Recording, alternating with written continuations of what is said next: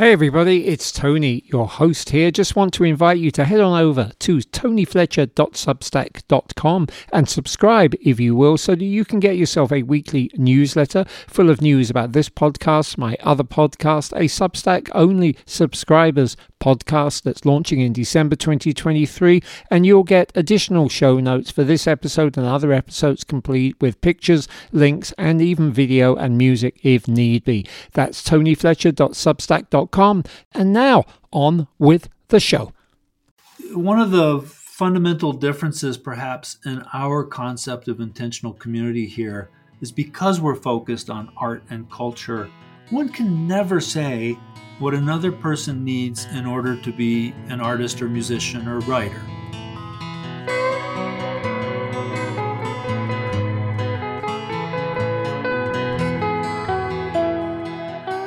Welcome everyone to episode 7 of season 2 of One Step Beyond, a show all about positively engaging with the world outside our door. And whether you're a brand new listener, in which case welcome, or an experienced subscriber, in which case thank you.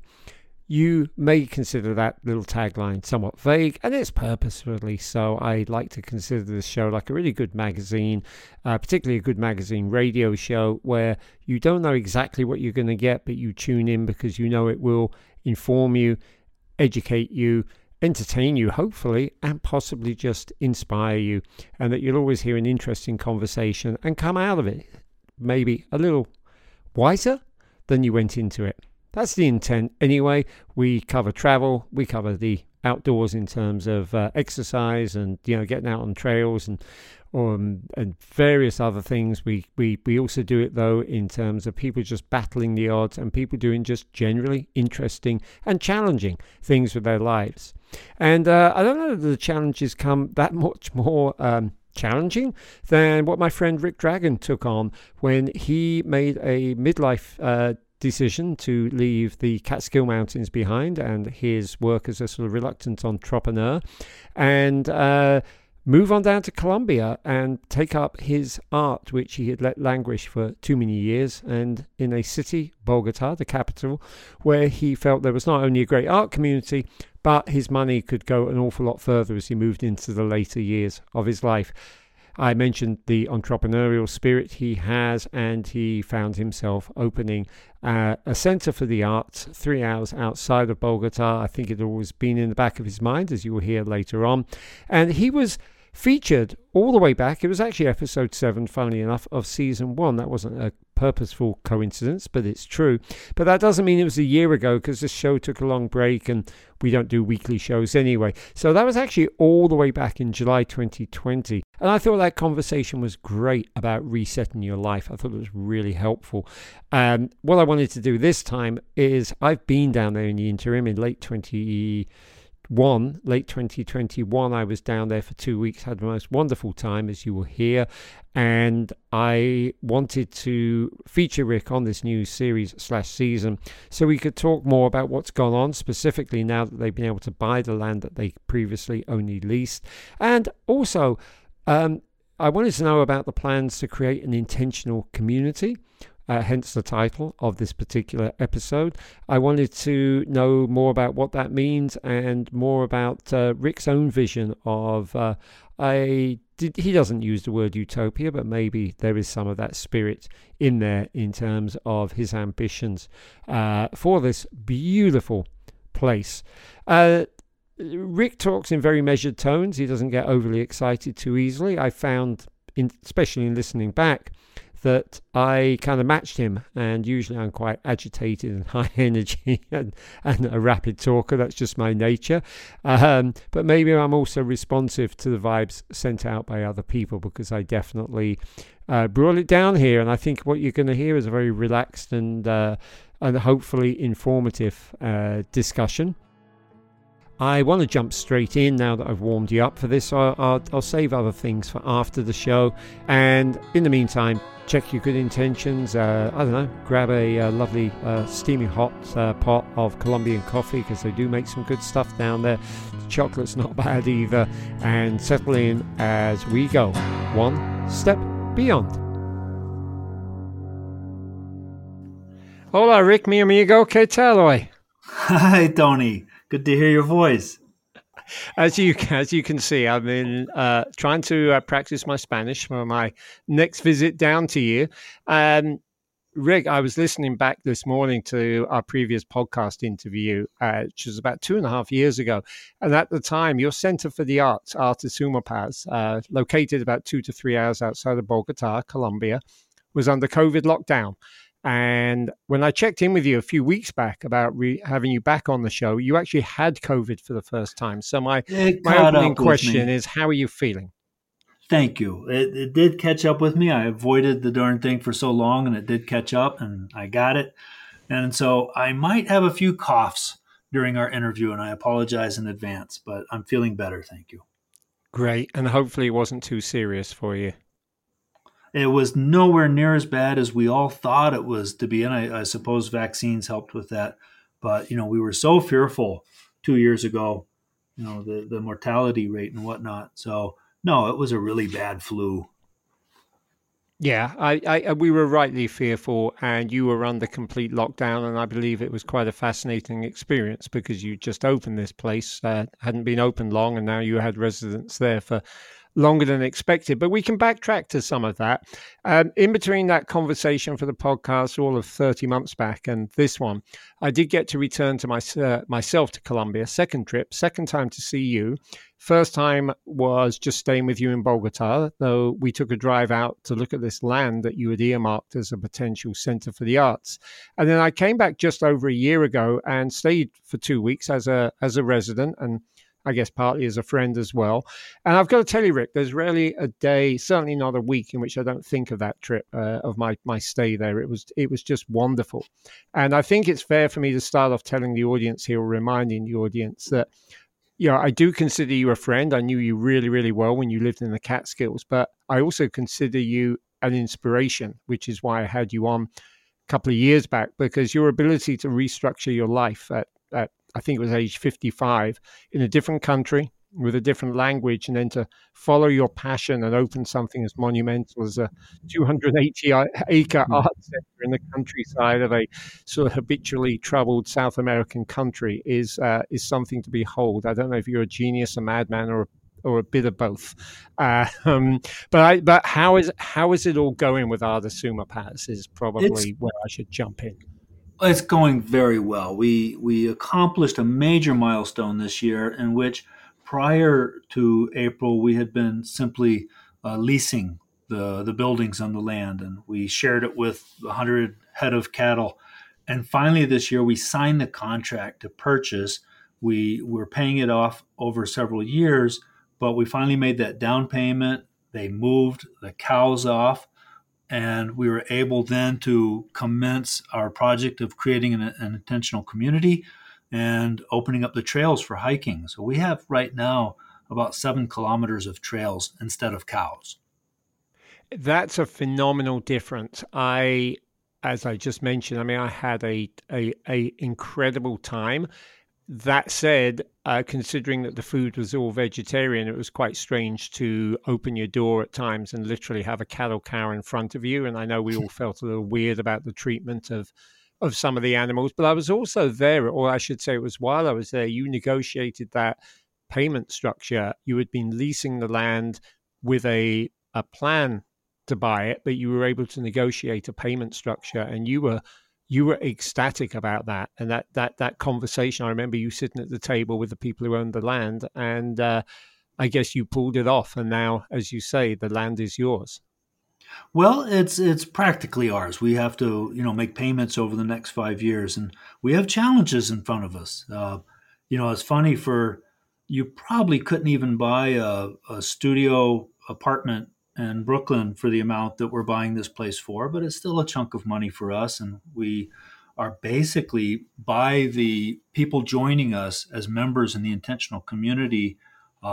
We receive donations from them, and we're using that then to make these payments. So we still have challenges in front of us. It's going to be the thing that wakes me up at 2 o'clock in the morning in a cold sweat a few times for a while to come, I think, until we've truly paid it all off. That may be actually reassuring to hear. Do you wake up occasionally in the middle of the night and say to yourself, what did I get myself into? Because you present a very calm, pretty confident aura that it's all going to be okay, which I think readers need to do. No, I definitely I stop and think sometimes, oh my God, what a crazy adventure I'm on, what I've done, and how life has led me to this place that I never thought that I would be in. I didn't predict this. It wasn't a childhood ambition to be here. And yet it all sort of took place, and here I am, and that's wonderful. And there's still a certain amount of risk involved.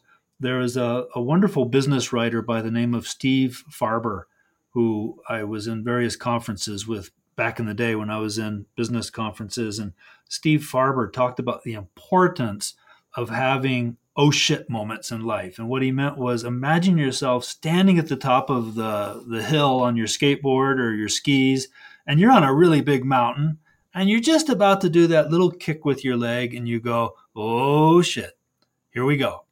And you can kind of go through a lot of life without having those moments. And maybe too many of them aren't healthy. But I've definitely had a few oh shit moments, and here I am. And, sometimes I have to think about the philosophy of the Stoics that, hey, there's things that are not in my control. There's things that are in my control. Let's focus on what I can control and let's go. That's a perfectly good analogy, Steve Farber. I will look up. As I think I do these directing of the Rock Academy shows here, and I had an 8-year-old making her debut on Friday, adorable little girl. And at soundcheck, I said, "How are you feeling?" And she said, "I'm excited and I'm nervous." And I said, "That's a really good combination." I said, "A little bit of fear is great, and excitement is equally good. And you've kind of done your preparation, and you should be just fine." But I think it is healthy to have a little bit of fear. It's part of our human nervous system, and it's there for a reason.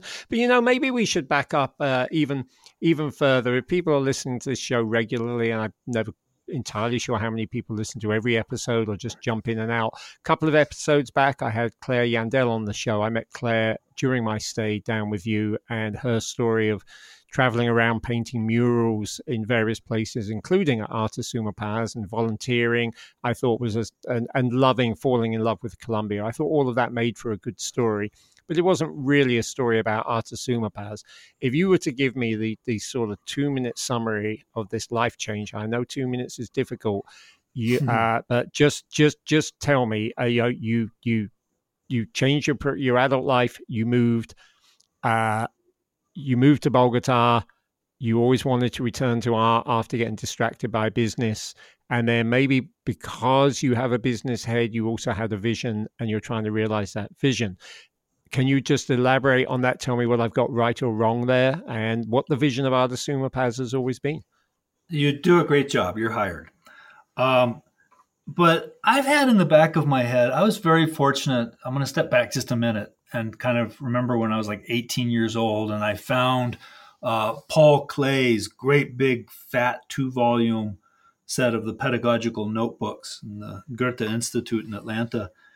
And the way Paul Klee, who was the foundation professor for art at the Bauhaus, approached nature as an inspiration for art, as sort of as your guru for art, had a profound impact on me. Then later in life, the folks who went through a place called Black Mountain College in North Carolina, that was very influenced, in fact, by the Bauhaus as well, had a major impact on U.S. art, perhaps even art globally. And through my own life and my time teaching art, I in turn was very influenced also by the world of theater games. When I went to university, I was around a lot of actors, and they were coming out of that world. Had a big influence on my own pedagogy when I taught. So I had something in the back of my mind for many years that here in Colombia, perhaps I would like to create something, an opportunity to create a non-school, an anti-school, if you will. So a very non-traditional type of approach to art, to share some of this approach to art making. And to that end, I bought an old Renault Logan and went driving around the countryside seeking a place. That dream was sort of fleshing out. But then when I actually found this place, um, it had an energy. Now it's funny, like yourself, I've lived in the Woodstock region, and very common back home to talk about energies and channeling and a lot of alternative approaches to thinking. And having lived out there in the Catskills for so many years, I was always rather pragmatic. But here in Colombia, the idea of energy is really important. An example is in New York City, you're walking down the sidewalk and you see a beautiful rocking chair being thrown away in the garbage. Well, you pick it up and bring it home. This is a dumpster dive treasure. And here in Bogota, I would see something on the street and a friend would be like, "Oh no, be careful. You don't know who owned that before, what energy the thing possesses." And so I'm sort of like, yeah, poo snubs about this energy business. But damn, if I wasn't hit by a feeling of energy with this particular piece of land when I found it for myself and felt that, oh my God, this place does have a strong sense of energy. And if I could live here and create this dream that I have here, this would be the place. And through a lot of very odd serendipity, finally finding the owner, having a conversation with them, leading to the leasing of the property and then ultimately the contract to purchase it. A lot of wonderful serendipity. And other people too, people like Pedro Crump, who's the president of the foundation now, brought their energy to the table. And the property itself and the energy of this place sort of invited us to approach the project with a bit more ambition than that vision of the anti-art school. So we see the place, the project, as having these like 6 or 7 major components. The anti-art school is still one of them, although sort of backburnered since COVID. The artist residency has been really fundamental to bringing people here and helping finance the project. Then there's the intentional community. There's the work that we actually do in the local community. There's the reforestation project, or mejor dicho, better said, forest restoration project, where we're trying to bring back the native trees that were here before the cows sort of decimated all of that. So we've got these different aspects. It's a very ambitious project and requires more of a team of people than just a Rick or any particular individual. So the foundation is a group of people. We've got a wonderful group of people, and we've adopted a governance system called sociocracy that I've really found myself quite in love with. It's based on consensus as opposed to majority rules. And so we're starting to create more of this vision and realizing this vision more as a community, or, grok this, an ecosystem of communities. And this is very exciting to me.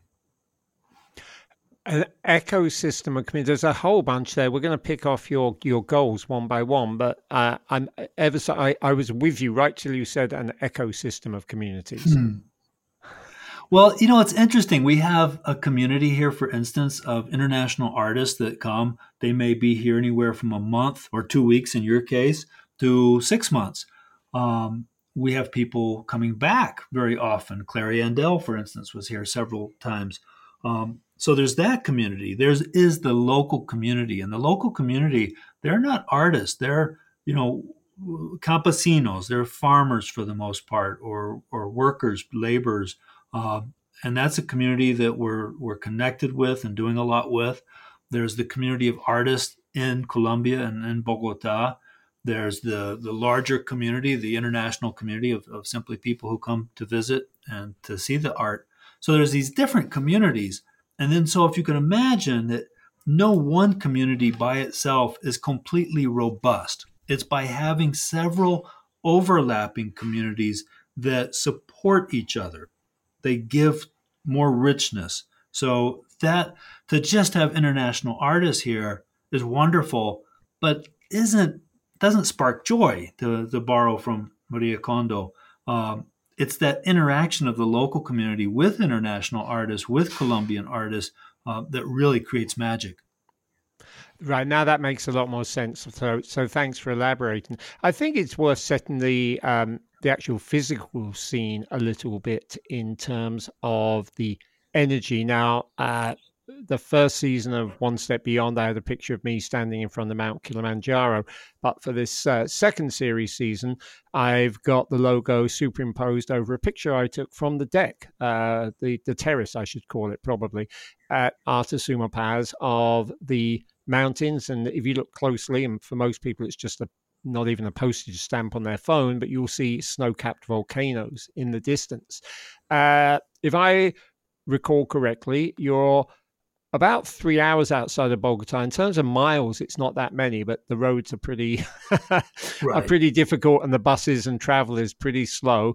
And which direction and what is that view I'm looking at? What's the elevation? Is there a name for the mountain range? Because it's very scenic, and in many ways, it's entirely different from the Catskills. But in some ways, it reminded me of the Catskills. I mean, it's a couple of hours outside the capital city, for one thing, and it's mountainous, and the views are amazing, and it's artistic. So I'm laying all that out there, but can just to literally pin it on the map.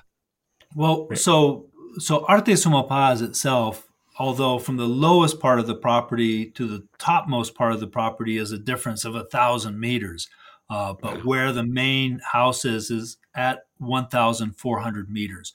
Now that major volcano that you're looking at on a clear day, the Nevado del Tolima. Nevado simply means a snow-capped mountain, and it probably won't be snow-capped into the next century, with global warming. But that is at over 5,000 meters high. 16,500 feet or more. Yeah, gosh. It's up there. And interestingly, that last time that volcano erupted was in 1943. There's another volcano that's shorter off to the right, Nevado de Ruiz. And that one did have activity back in the 80s. And very tragically, that activity created a mudslide, which buried a town of over 24,000 people called Romero. And certainly the largest scale of human loss in a natural disaster in the history of Colombia. I read about that while I was down with you because you've got an extensive library. It was monumental, and it was not sufficiently reported globally for various reasons. Yeah. So those are not just pretty volcanoes, but so the land. So it literally your land. I know that we just tried climbing part of it, and you didn't have the trails open, and it was certainly steep. But it literally rises 1,000 meters from the lowest point to the highest point of your land. Yep. Wow. That's the entire height, and then some of Mount Trempa from sea level to the top. But yeah, it's a very, very beautiful place. And when I came down last time, on my first trip, I barely stepped foot outside of Bogota, I think only to visit Artur Sumur Pass. And on this trip, I did not actually step beyond the immediate vicinity. I decided 2 weeks was not even enough to enjoy what you had. I did feel, and I've got to ask you this, I felt like I was incredibly fortunate with the group of residents that formed the core of my 2 weeks there. It was you had younger artists from the USA, from Pakistan, and from Argentina, and from Ireland, and then you had myself, and you had an older American writer came back at the end of my stay, and there was a Swiss female student as well. But the core of the 20-somethings from those countries I mentioned, I guess the 3 or 4 of them plus myself, they kind of like took me on. They would have had every right or every reason to be like, "Hey, dude, you're old enough to be our dad. Like, give us some downtime here." And I never felt that at a single moment. I felt like very young at heart there. Now, did I just get incredibly lucky, or is it often like that? Is it typically like that in terms of generational mingling and just the positivity that exuded around the place? It changes all the time. Every 3 months, pretty much, there's a complete turnover of folks for the most part. We've had our difficult moments here. I'm not going to sugarcoat that. We've had moments of tension where various things, I mean, I've certainly had to go through a lot of learning curve with the place. And in fact, at the moment, I'm not the director of the residency itself. Peppa took that over, who you Okay. met. Yep. And I'm more focused on the creation of the intentional community now, sort of migrated jobs. But in general, yes, we get one group after another that forms a very strong sense of community very, very quickly with one another. And that's usual. But every so often we get an individual who might, for whatever reasons, not click with the entire group, and it creates a different energy. It is a communal residency. So unlike a place where you might go and there's half a dozen cabins scattered across the side of a mountain and you don't really see the other people, it's a place where people are all living pretty much in the same house together and sharing a lot of meals. So that everything that you can imagine that might bring on, good and bad, does happen. If I was to just stop completely lauding you with praise, I mean, when I came down, I think it was still evident that while having this energy, an incredible group of people, wonderful food, yourself, Peppa, I was fortunate to meet Pedro as well, who you're right is a really good force to have on board. All of that was wonderful. You were still kind of trying to get certain structures together. I think you were feeling very cramped in your own space, probably partly because I think you gave me your room when I was down. I felt like while the visual, that granary that sits with the great view, the big room is a great visual, a great space to I guess meet, collaborate, for people to chill. You've got the art studios just a little above those. There was probably lacking an ideal writing room, and I think that was something you were hoping to address. And just that sense that maybe you were inheriting these old buildings that as yet you didn't own, and so there was work to be done. Can you update me on how all of that is done? Have there been sort of upgrades in those terms? Well, the most exciting thing for me is that I have constructed a cottage or a cabin for myself uphill above the music studio. I believe the music studio was existing when you were there. It was. It absolutely was. Yeah, it was Okay. connected. Yes, it was Um, totally. Yeah. so above that was a flat area that once upon a time may have had workers' housing, but it was long gone and was just like a flat plain.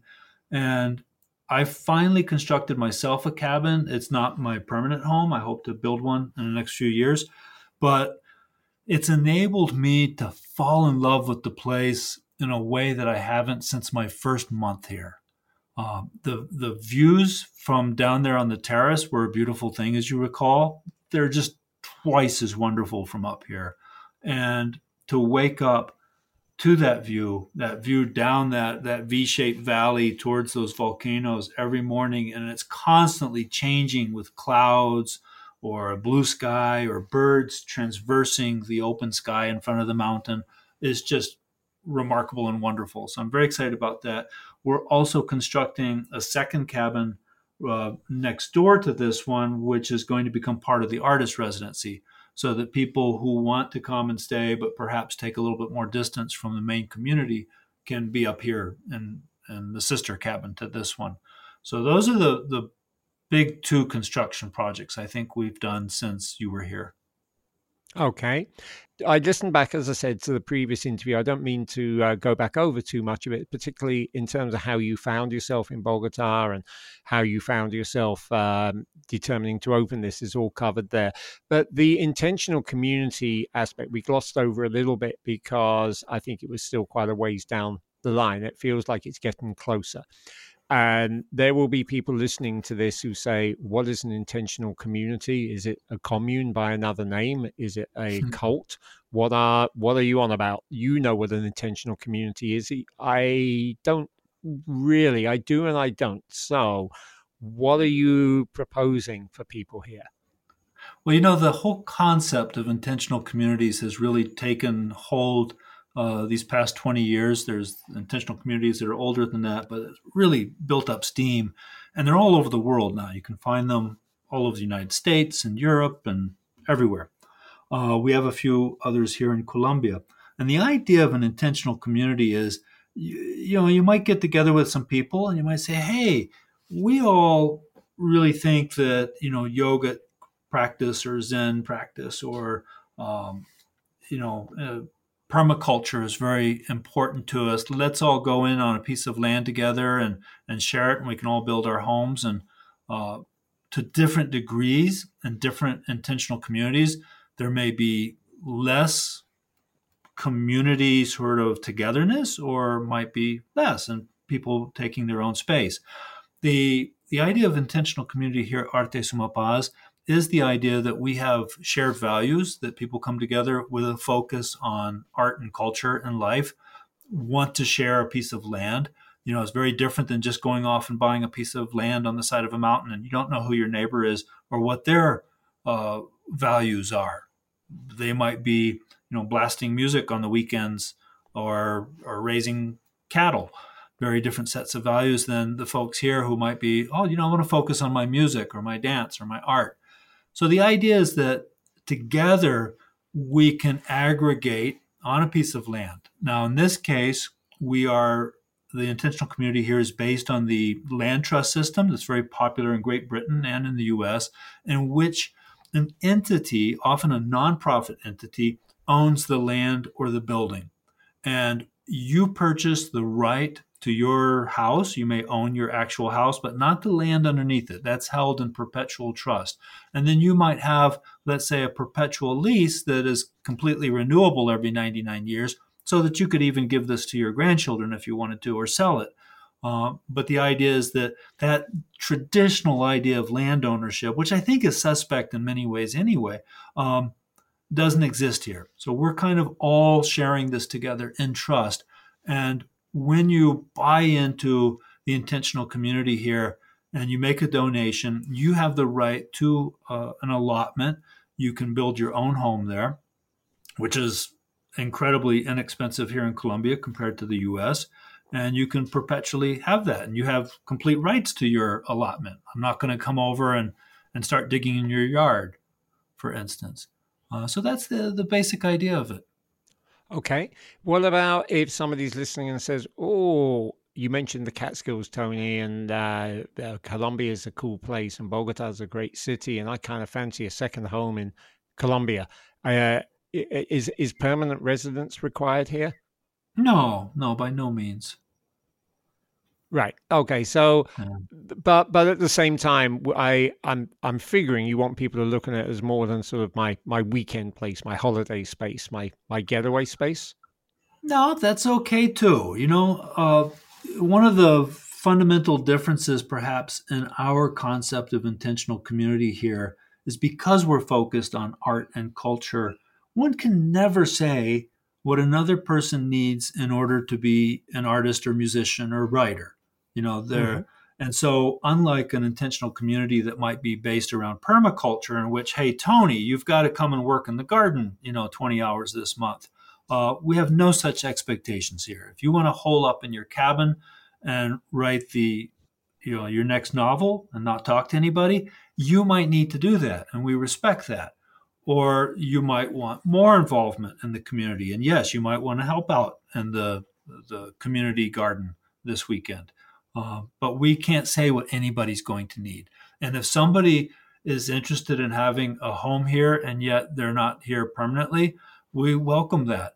The intentional community is a thing in and of itself and has value in and of itself, but it's also a tool to help take this land out of the hooves of cows, so to speak, as the idea of land conservancy. And so Right. The intentional community is actually the tool that allows us to purchase this land and to take it out of that use and let the reforestation happen. One of our very strong focuses here is the idea is, as you mentioned, it's over 200 acres of land. And one key idea is that over 80% of it is going to be in forest restoration. which is fantastic. It was overgrown in a different way when I was down there, and obviously some of it was not grown at all because of the cattle. But it was just like a bit ragged and rugged. And you're talking about trying to get it back, like you mentioned at the top of the show here, to its natural habitat, its natural forestation. And you know what's incredible, Tony, is to live here and to walk around.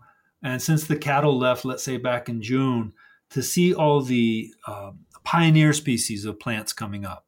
So first you start getting various weeds that start. The grass that they used for raising cattle is very pernicious. There's 3 different species, invasive species of non-native grass here, and they're very strong. But those native plants start coming up in between and start overcoming them. And so you can start to see that here.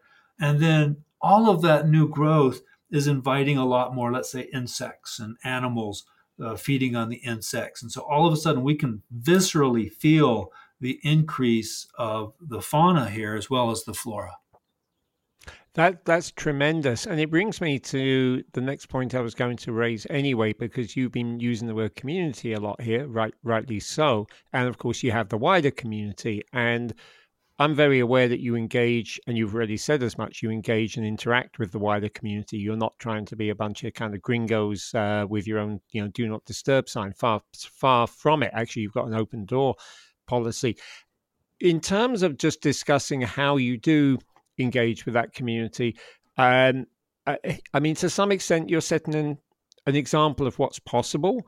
And I'm projecting here, but I imagine some people living locally might welcome that return to a natural habitat, and some might feel, who are you to?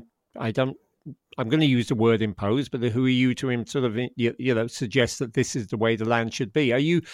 How does all of that play into your interactions with the wider community, which I should stress is not a city community at all. This is a rural community with villages and small towns dotted about.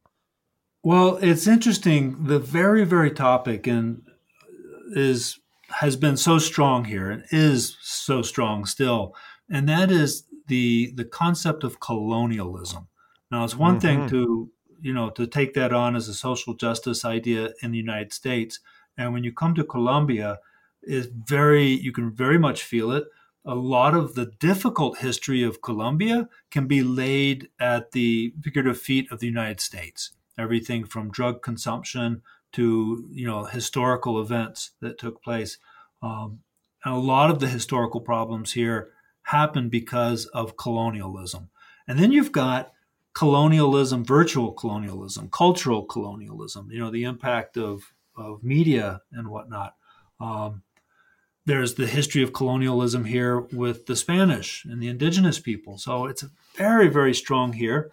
We're very aware that as people from North America or the United States, we tend to have a lot of different points of privilege that may not exist here. And a lot of our guests bring those here too. So we frequently talk about, well, how can we ameliorate this? How can we keep this from being a gringo enclave? How can we keep from being colonialist in our attitudes and approaches to things? And some of the things systemically we can build into our activities so that any time by policy that we share things with the local community, it's also important that we invite back from them that they share with us. We have built a pretty big coalition of relationships in the local community. I've never heard anybody be like, oh my God, what are you doing reforesting that land? Because this was a very large finca and was only owned by wealthy people or wealthy family. This was not land that was in the hands of small landowners in its history. This was part of a historical coffee plantation here. So nobody feels like they're missing out on this because this was not available. None of these large fincas are. It's not the best land for cultivating agriculture either, which is why it's been used for cattle. Right. That would make sense. We talk about these things. We discuss them frequently. We try to build into the organization more opportunities to bring the local community or local artists in. I would not give us an A+ grade on what we've done. It's an ongoing process, and we have to balance out finances, but it's very core to our belief system, and we're working at it. Great. That's tremendous. What are some of the examples of engaging with the community? I mean, you do have art shows, right? I mean, even though you're off in the mountains, in the hills, you open your door for occasional art shows, musical performances, that kind of thing. Yes, and everything we do here, we make freely available to the local community. It's difficult for folks living in the local community. Transportation is often very challenging for them. And so we try to work, we're smack dab between two small municipalities, Pandi and San Bernardo.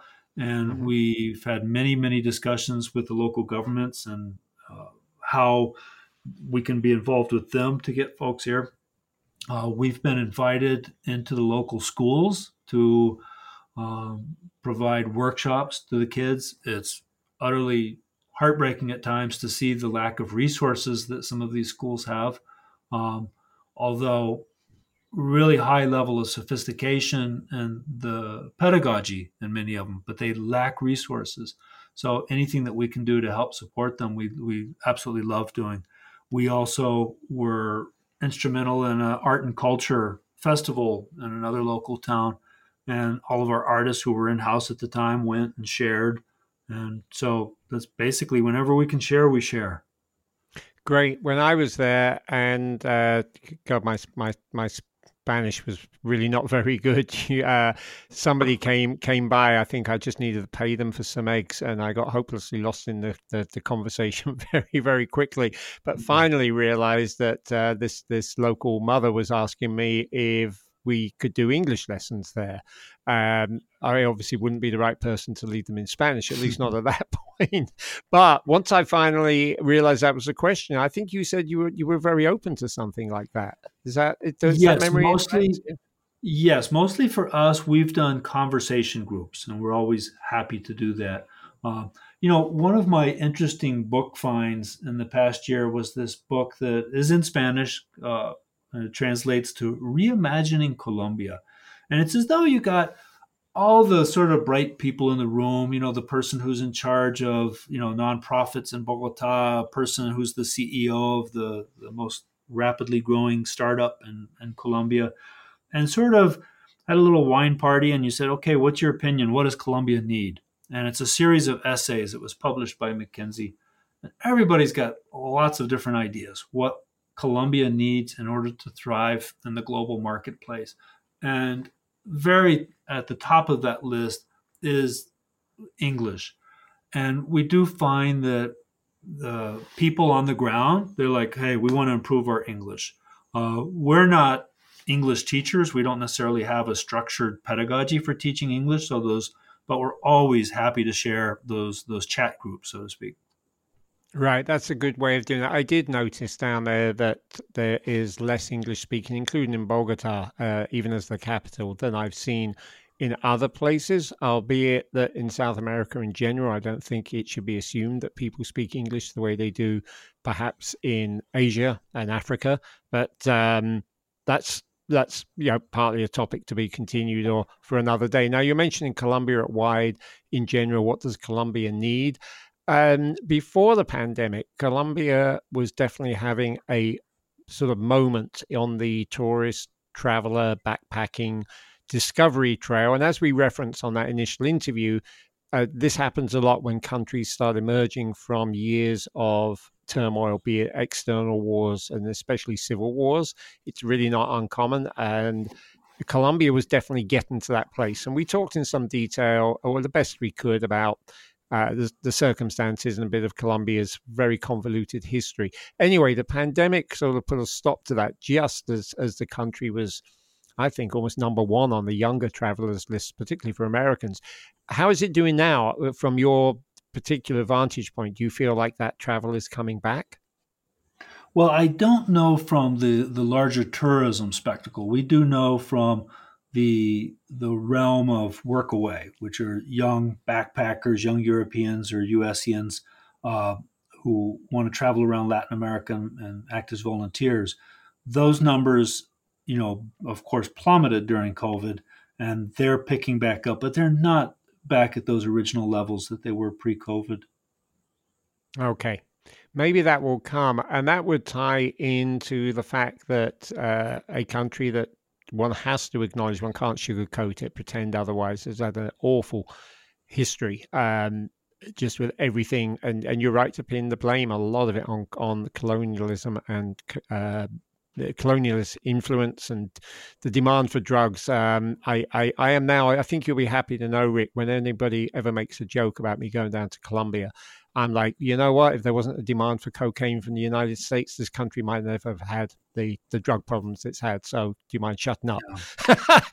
I say that as politely as I can, depending on my company. Anyway, to move swiftly along.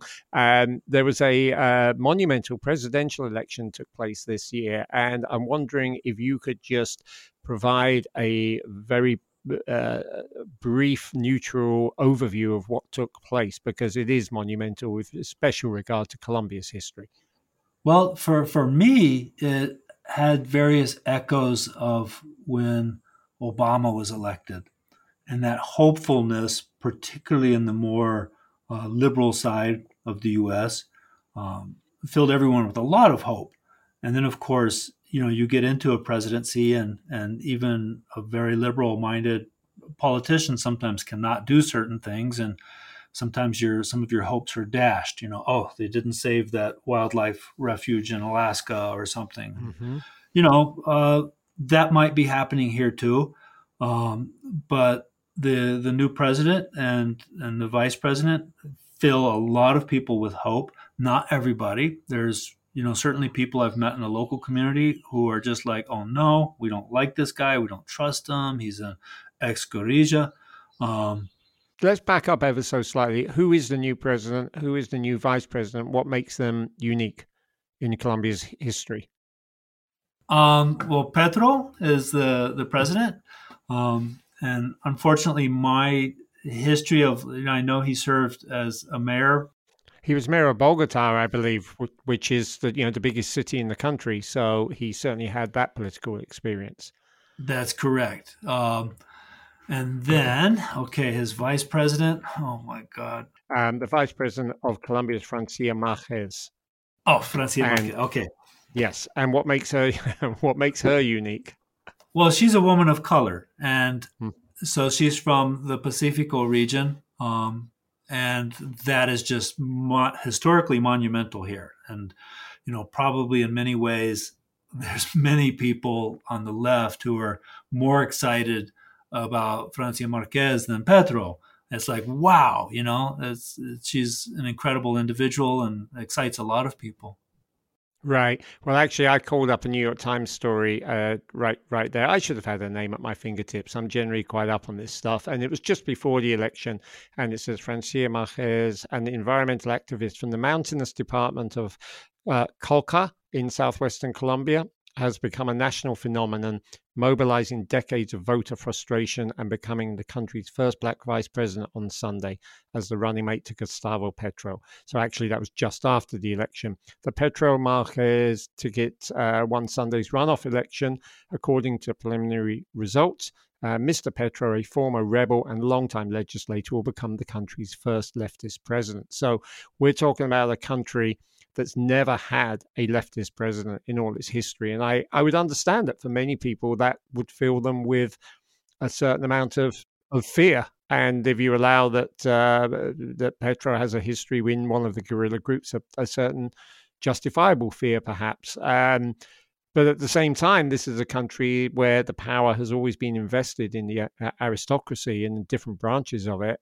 And the hope that I would see is that for the first time, you've got a president and indeed a vice president who are putting environmental issues first and foremost, and really kind of shifting the balance of what it means to run a country. What should be the priorities? That's what I'm hearing and seeing from this that would fill me with hope, because it approaches government from a different perspective than the historical sort of aristocratic and blatantly corrupt governments that or governments have masqueraded as governments in Colombia's history.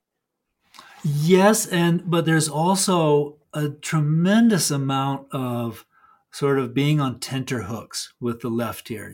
We're Hmm. excited about uh, Petro Marquez, but at the same time, embedded in the history of Colombia, the last time that a great leftist politician did step up, was Jorge Gaitan, and he was assassinated just prior to taking power, and that set off what was called the violencia, the violence Mm. in Colombia. And so people are afraid on one hand. There's another story going on too, and it's not a pretty story. And that is if you watch the Guardian feed for Colombia, you'll see that Colombia has had more assassinations of social leaders than just about anywhere else on the globe. I am aware So, of that. Yes, I am. and Yes. in places like Cauca, uh, where the main central government is a little bit less able to control things, these assassinations have taken place. Um, so it's very frightening as well. This is still going on, and there's things like the opening up of fracking. Hmm. And so there's people who are opposed to the opening up of fracking, and there's people who, of course, want fracking, and those people who are opposed to it may not survive. This is This real. is true. No, this is true. I do believe it's the most dangerous country in the world for environmental activists and journalists as well have long been considered fair game.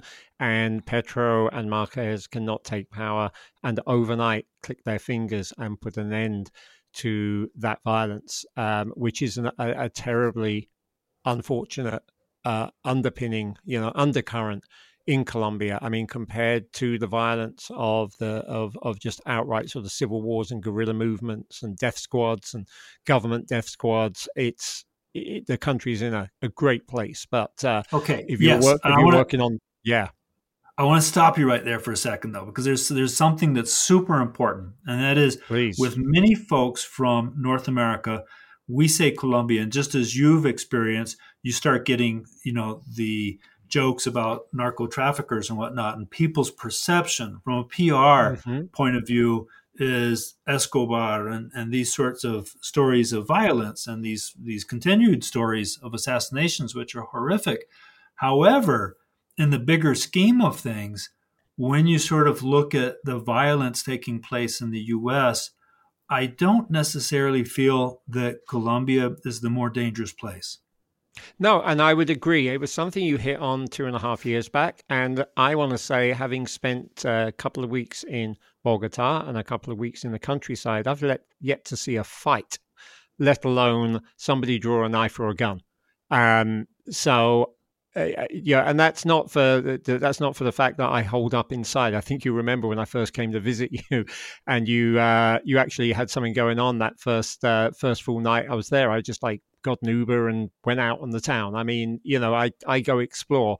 It is a very, very friendly, safe space country, and I think what we're getting at is that if you work in the margins of political activism or reporting or something like that, unfortunately, you are in a danger area because of the money involved and the illegality of some of what goes on, be it deforestation, be it drug production. I think those, and if you report on those things as well, you're a danger to the people who control illicit monies, and I think that's what we're getting at as a people, as a country. My God, what an incredibly open, warm, welcoming, friendly place. Yes. Yeah. Yeah, I agree with that totally.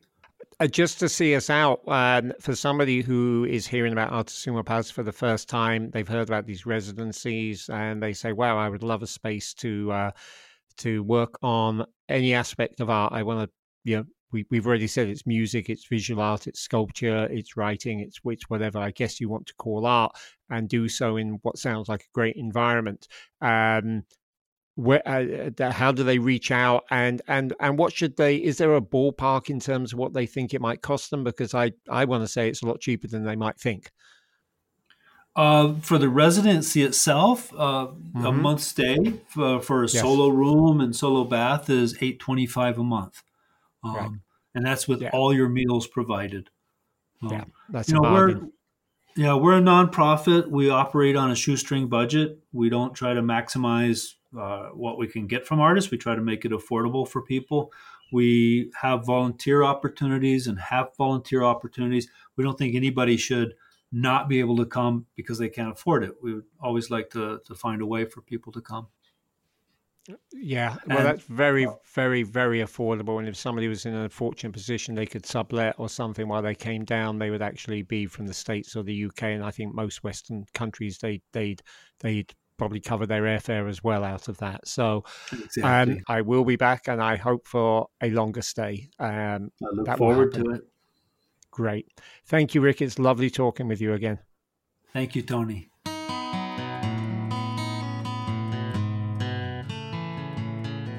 And as ever, I'll make sure that all relevant links and social media contacts are in the show notes. So just scroll down, look at your phone, move the page along that's there. Do something similar on your computer if that's how you're listening. Don't do it while you're driving, of course. But don't forget to do it, because I thoroughly recommend going down to Artes Uma Paz. And it's obviously affordable. And hey, if not there, maybe you know of a similar place somewhere else. Could be close to you, could be far away, and it doesn't have to be a centre for the arts.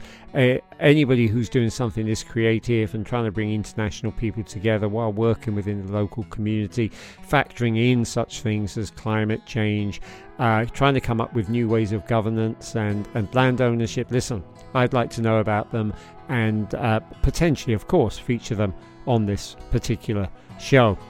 In terms of what is being featured on this particular show, next time round we revert to the outdoors as I typically know and love it, though I have been nursing a fractured knee, a fracture in my patella. I am just starting to get better. So I did have fun all the same talking to the author and former member of the band Chumbawamba, Boff Wally, about his latest book called Faster, Louder, and also interviewing at the same time in another country the subject of that book, a ex-punk called Gary Devine.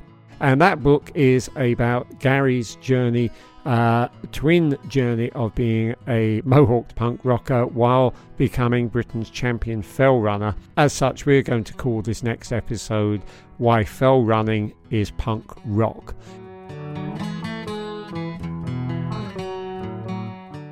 You may know from the previous series that back in 2016 I went around the world with my then 11-year-old son and the then wife, and we backpacked for 10 and a half months and had the most wonderful time. I read some stories from that on the first series, and something I decided to do this year is actually every day I'm posting a picture that I took on my crappy iPhone, along with a very short, like 1 or 2 sentence entry from my then 11-year-old son's journal, which he was made to keep as part of his road schooling.